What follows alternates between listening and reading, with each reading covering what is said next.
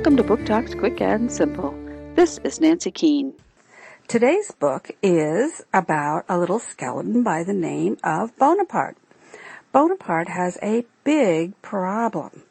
You see, he's a skeleton, and when he keeps losing his body parts, when he plays with the other kids, when he catches a baseball, his hand falls off.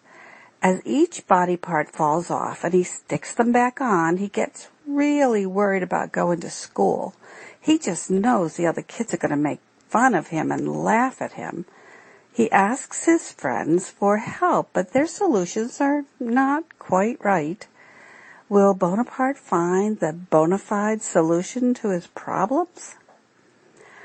Bonaparte Falls Apart by Margery, Cuyler. Crown Books, 2017.